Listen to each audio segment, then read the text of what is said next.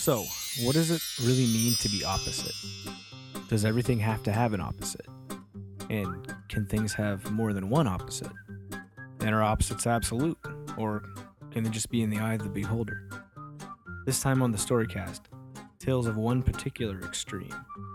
The opposite of peas. One line from Ibn Khaldun's short story Lost and Found from our first episode really stood out to me. It was a 9-year-old boy who referred to something positive as being, quote, the opposite of peas.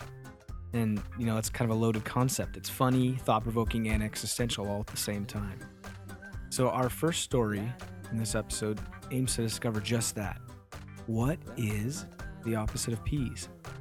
So I thought, what better place to start our investigation than my twin 5-year-old nephews? Check on 2. Hello, my name's Kai. Hello, my name's Landon. I asked them if they like food, and I get the obvious answer. Yes. What kind of food do you like? Pancakes. Marshmallows. And peanut butter and jelly and all the usual suspects. What are some foods that you don't like? Potatoes, because they're musty. I don't like Indian sauce. Do you like peas? No. We moved on from there to opposites. Hot, Good. up, Down. and then I dropped the bombshell. What's the opposite of peas? Long, awkward pause. I think I broke the matrix. Eventually, the first one makes something up. Pedo. Then the other little guy's eyes light up like he just figured it all out. He grabs the mic and says, Potatoes. and he's the one who likes potatoes but doesn't like peas. So maybe that's the simple answer. If you don't like peas, the opposite is what you do like. And then the post-game analysis. Is that a hard question to answer? Yeah. Yes. And then we wrapped up with a perfect 5-year-old response, right as my 1-year-old grabs my guitar, of course. Why do you think that was a hard question to answer? 'Cause poopy in the facey. Which, not ironically, makes about as much sense as the question in the first place. So, touche, boys. So to a 5-year-old, the answer is subjective, and maybe it is for us all. If we like peas, then the opposite is something we don't like. Maybe we love peas, so the opposite is poopy in the facey. But let's dig deeper.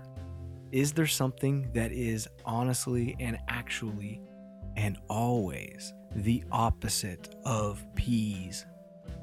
According to the world's healthiest foods at whfoods.org, peas are a lot of things.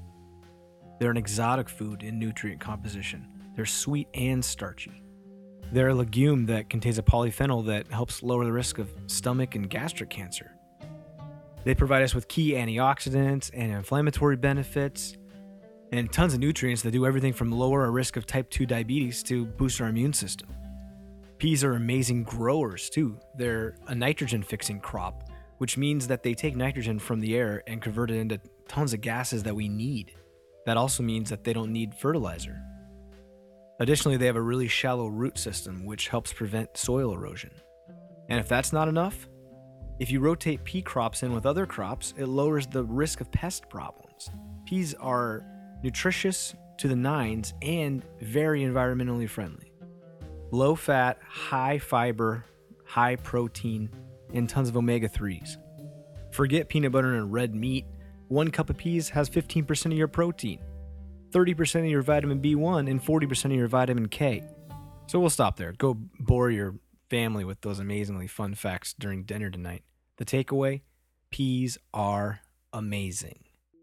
So the literal opposite of peas must be something that is not amazing at all. So what is the opposite of peas then? It must be something absolutely terrible. No omega-3s, terrible for the environment, and something we never want to put into our bodies. Something that just shouldn't be on God's green earth. Something that just shouldn't be here. Something horrible.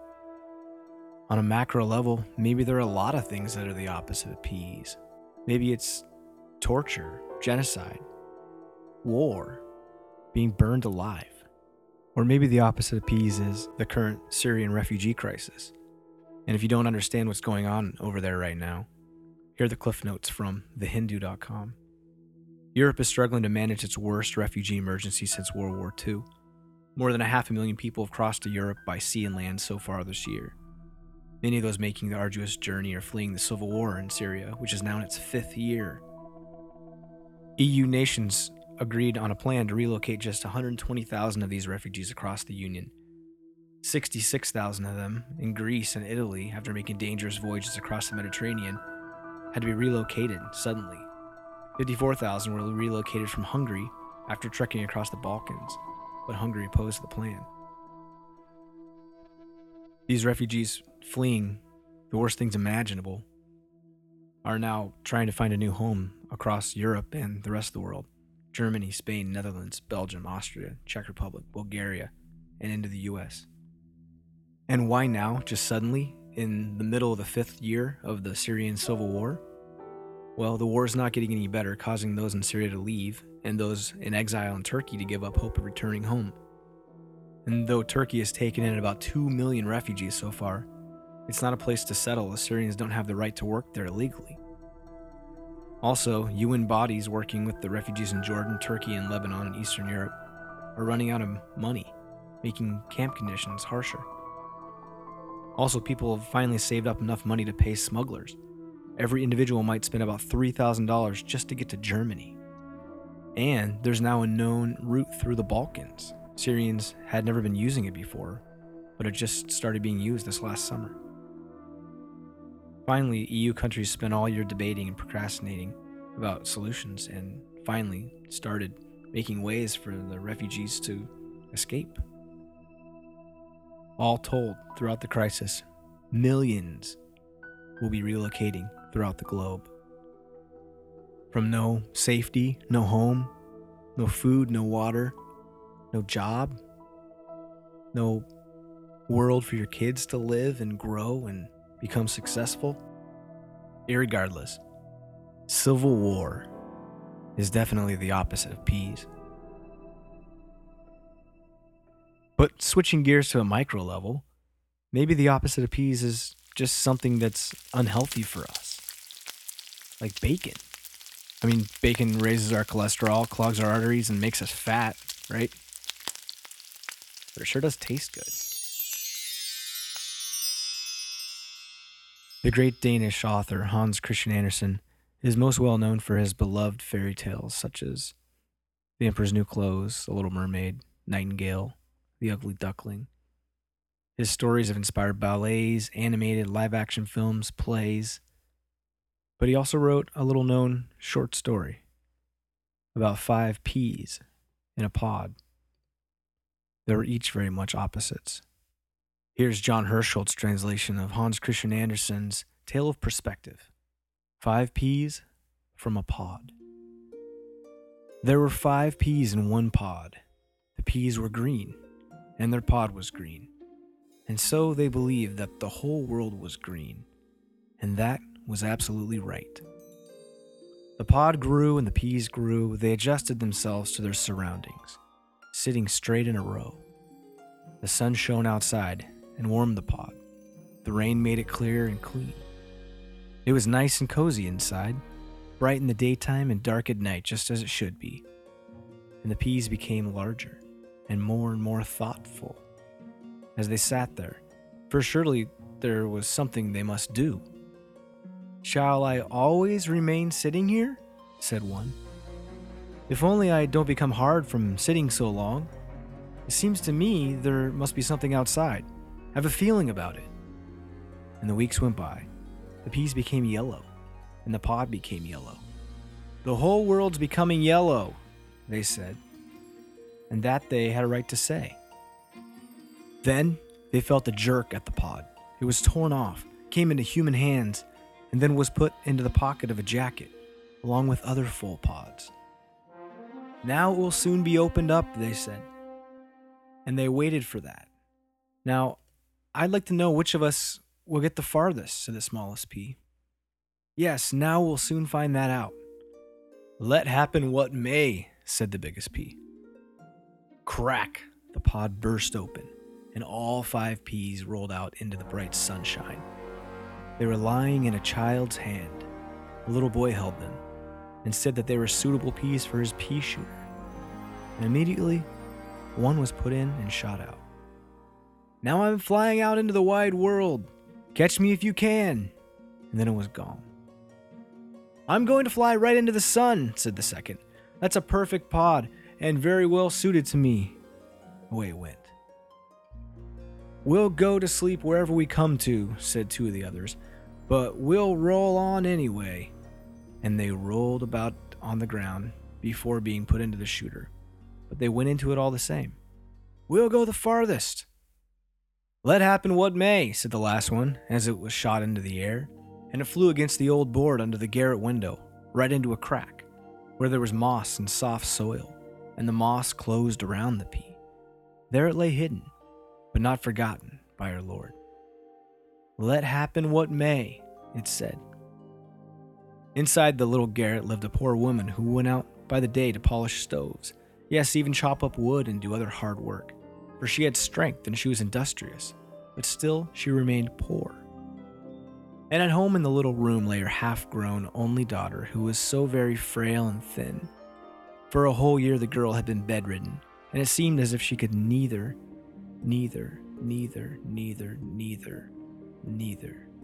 live nor die. "She will go to her little sister," the woman said. "I had the two children, and it was hard for me to care for both. But then our Lord divided with me and took the one home to himself. I want to keep the one I have left, but probably he doesn't want them to be separated, and she will go up to her little sister." But the sick girl stayed. She lay patient and quiet the day long, while her mother went out to earn money. It was springtime, and early one morning, just as the mother was about to go to work, the sun shone beautifully through the little window across the floor. The sick girl looked over at the lowest window pane. "What is that green thing that's peeping in the window? It's moving in the wind." And the mother went over to the window and opened it a little. "Why," she said, "it is a little pea that has sprouted out here with green leaves. How did it ever get here in the crack? You now have a little garden to look at." And the sick girl's bed was moved closer to the window, where she could see the growing pea vine, and the mother went to her work. "Mother, I think I'm going to get well," said the little girl in the evening. "The sun shone today so warmly in on me. The little pea is prospering so well, and I will also prosper and get up and out into the sunshine." "Oh, I hope so," said the mother, but she didn't believe it would happen. Yet she was careful to strengthen with a little stick the green plant that had given her daughter such happy thoughts about life, so that it wouldn't be broken by the wind. She tied a piece of string to the windowsill and to the upper part of the frame, so that the vine could have something to wind around as it shot up. And this it did. You could see every day that it was growing. "Look, it has a blossom," said the woman one morning. And now she not only had hope, but also the belief that the sick little girl would get well. She recalled that lately the child had talked more cheerfully, and that the last few mornings she had risen up in bed by herself, and had sat there and looked with sparkling eyes at the little pea garden with its one single plant. The following week the sick child for the first time sat up for over an hour. Joyous, she sat there in the warm sunshine. The window was opened, and outside stood a fully blown pink pea blossom. The little girl bent her head down and gently kissed the delicate leaves. This was just like a festival day. Our Lord himself planted the pea and made it thrive to bring hope and joy to you, my blessed child, and to me too, said the happy mother, and smiled at the flower as if to a good angel from God. But now the other peas. Well, that one that flew out into the world crying, "Catch me if you can," fell into the gutter of the roof and landed in a pigeon's crop, where it lay like Jonah and the whale. The two lazy ones got just that far, for they were also eaten by pigeons, and that's being of real use. But the fourth pea, who wanted to shoot up to the sun, fell into a gutter and lay for days and weeks in the dirty water, where it swelled up amazingly. "I'm becoming so beautifully fat," said the pea. "I'm going to burst, and I don't think any pea can or ever did go further than that. I am the most remarkable of the 5 peas from the pod." And the gutter agreed with it.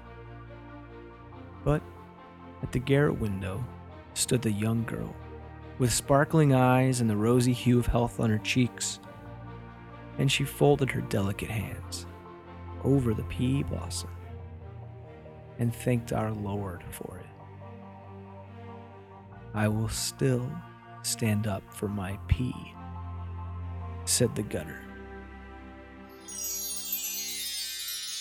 As we conclude with our final leg of the show today, I have to admit a little bias. I hate peas. I hate them with passion. One of my least favorite anythings. So to me, the opposite of peas is something that I really love. And I love George Carlin. And he did a pretty sweet segment on peas back in the mid-70s. So in conclusion, George Carlin's take on peas. And as a quick disclaimer, this segment does have some swearing because it's, well, George Carlin. I want to tell you how much I love peas. I don't want to say I love peas. You know, you just say I love this.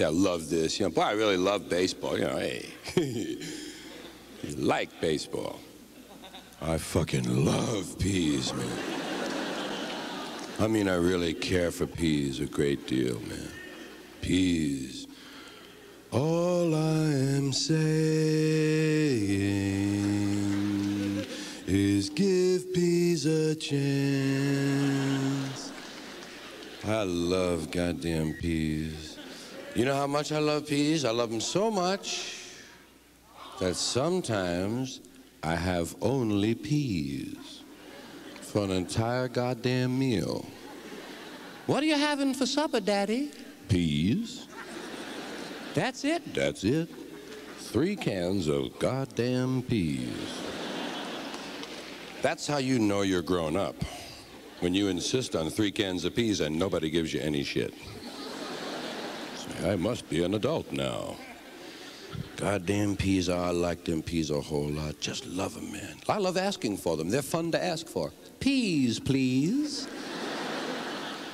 There's no other food like that.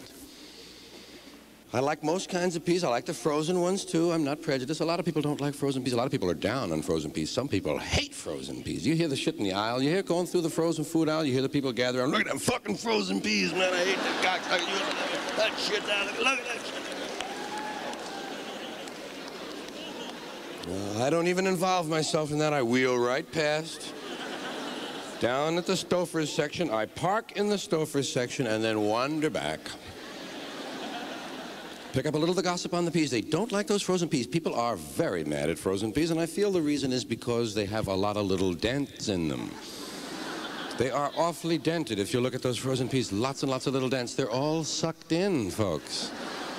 They look like they're holding their breath, you know, but think of it. Think how cold they are. Those suckers are cold, Jim. They're freezing their asses off, those peas. You'd be sucked in, too, if you were like them frozen. You got to give them credit. Look, they may be sucked in and be full of dents, but God bless them, they stayed bright green, didn't they? How about that, huh? Through the whole freezing ordeal, they retained their bright green color. Not like those quitter peas in the cans. Not like those peas that gave up. Canned peas, they look a little used, don't they? I feel sorry for them, too. I don't know what they've been through. God knows what they do to them in that canning process. Must be something done to their little pea minds would make them change color like that, all of them. Must be unspeakable, whatever it is. They probably show them pea atrocity films.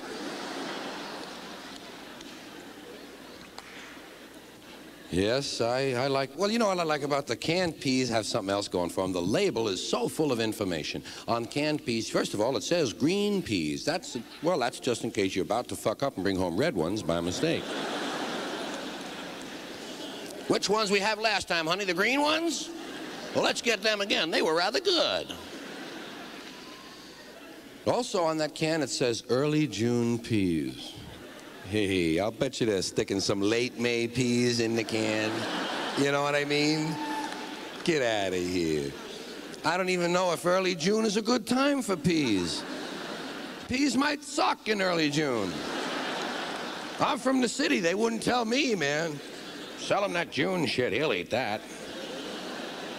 I'm probably looking for mid-November peas, and I don't even know. Something else on the label that catches my eye. It says fancy peas. Well, I already do, or I wouldn't be in the pea section, you know. But it says fancy peas. And then sometimes it says extra fancy. Well, I can't resist that. I bring them home. Goddamn, open them up. They're just plain green. You know, I mean, if they might have had little Donald Ducks on them or something like that, now that would be a fancy pea. I'll tell you what I really love the most about peas is you get so goddamn many of them, man. God, you get a lot of peas. I'll bet you get more peas than almost anything else you could order. Except for rice, you do get a little more rice than peas. It is smaller, you know. Corn is about the same as peas, I guess, but goddamn, you get lots of peas. I'll bet you get 106 to 118 peas in an order of peas in a good place. You get enough peas that you can throw 6 or 7 of them at people and still have plenty to eat. You can't do that with a potato, you know. You throw one potato and you blew a 30-year meal, man, right there. Also, they know who did it, the guy with no potato. Hey.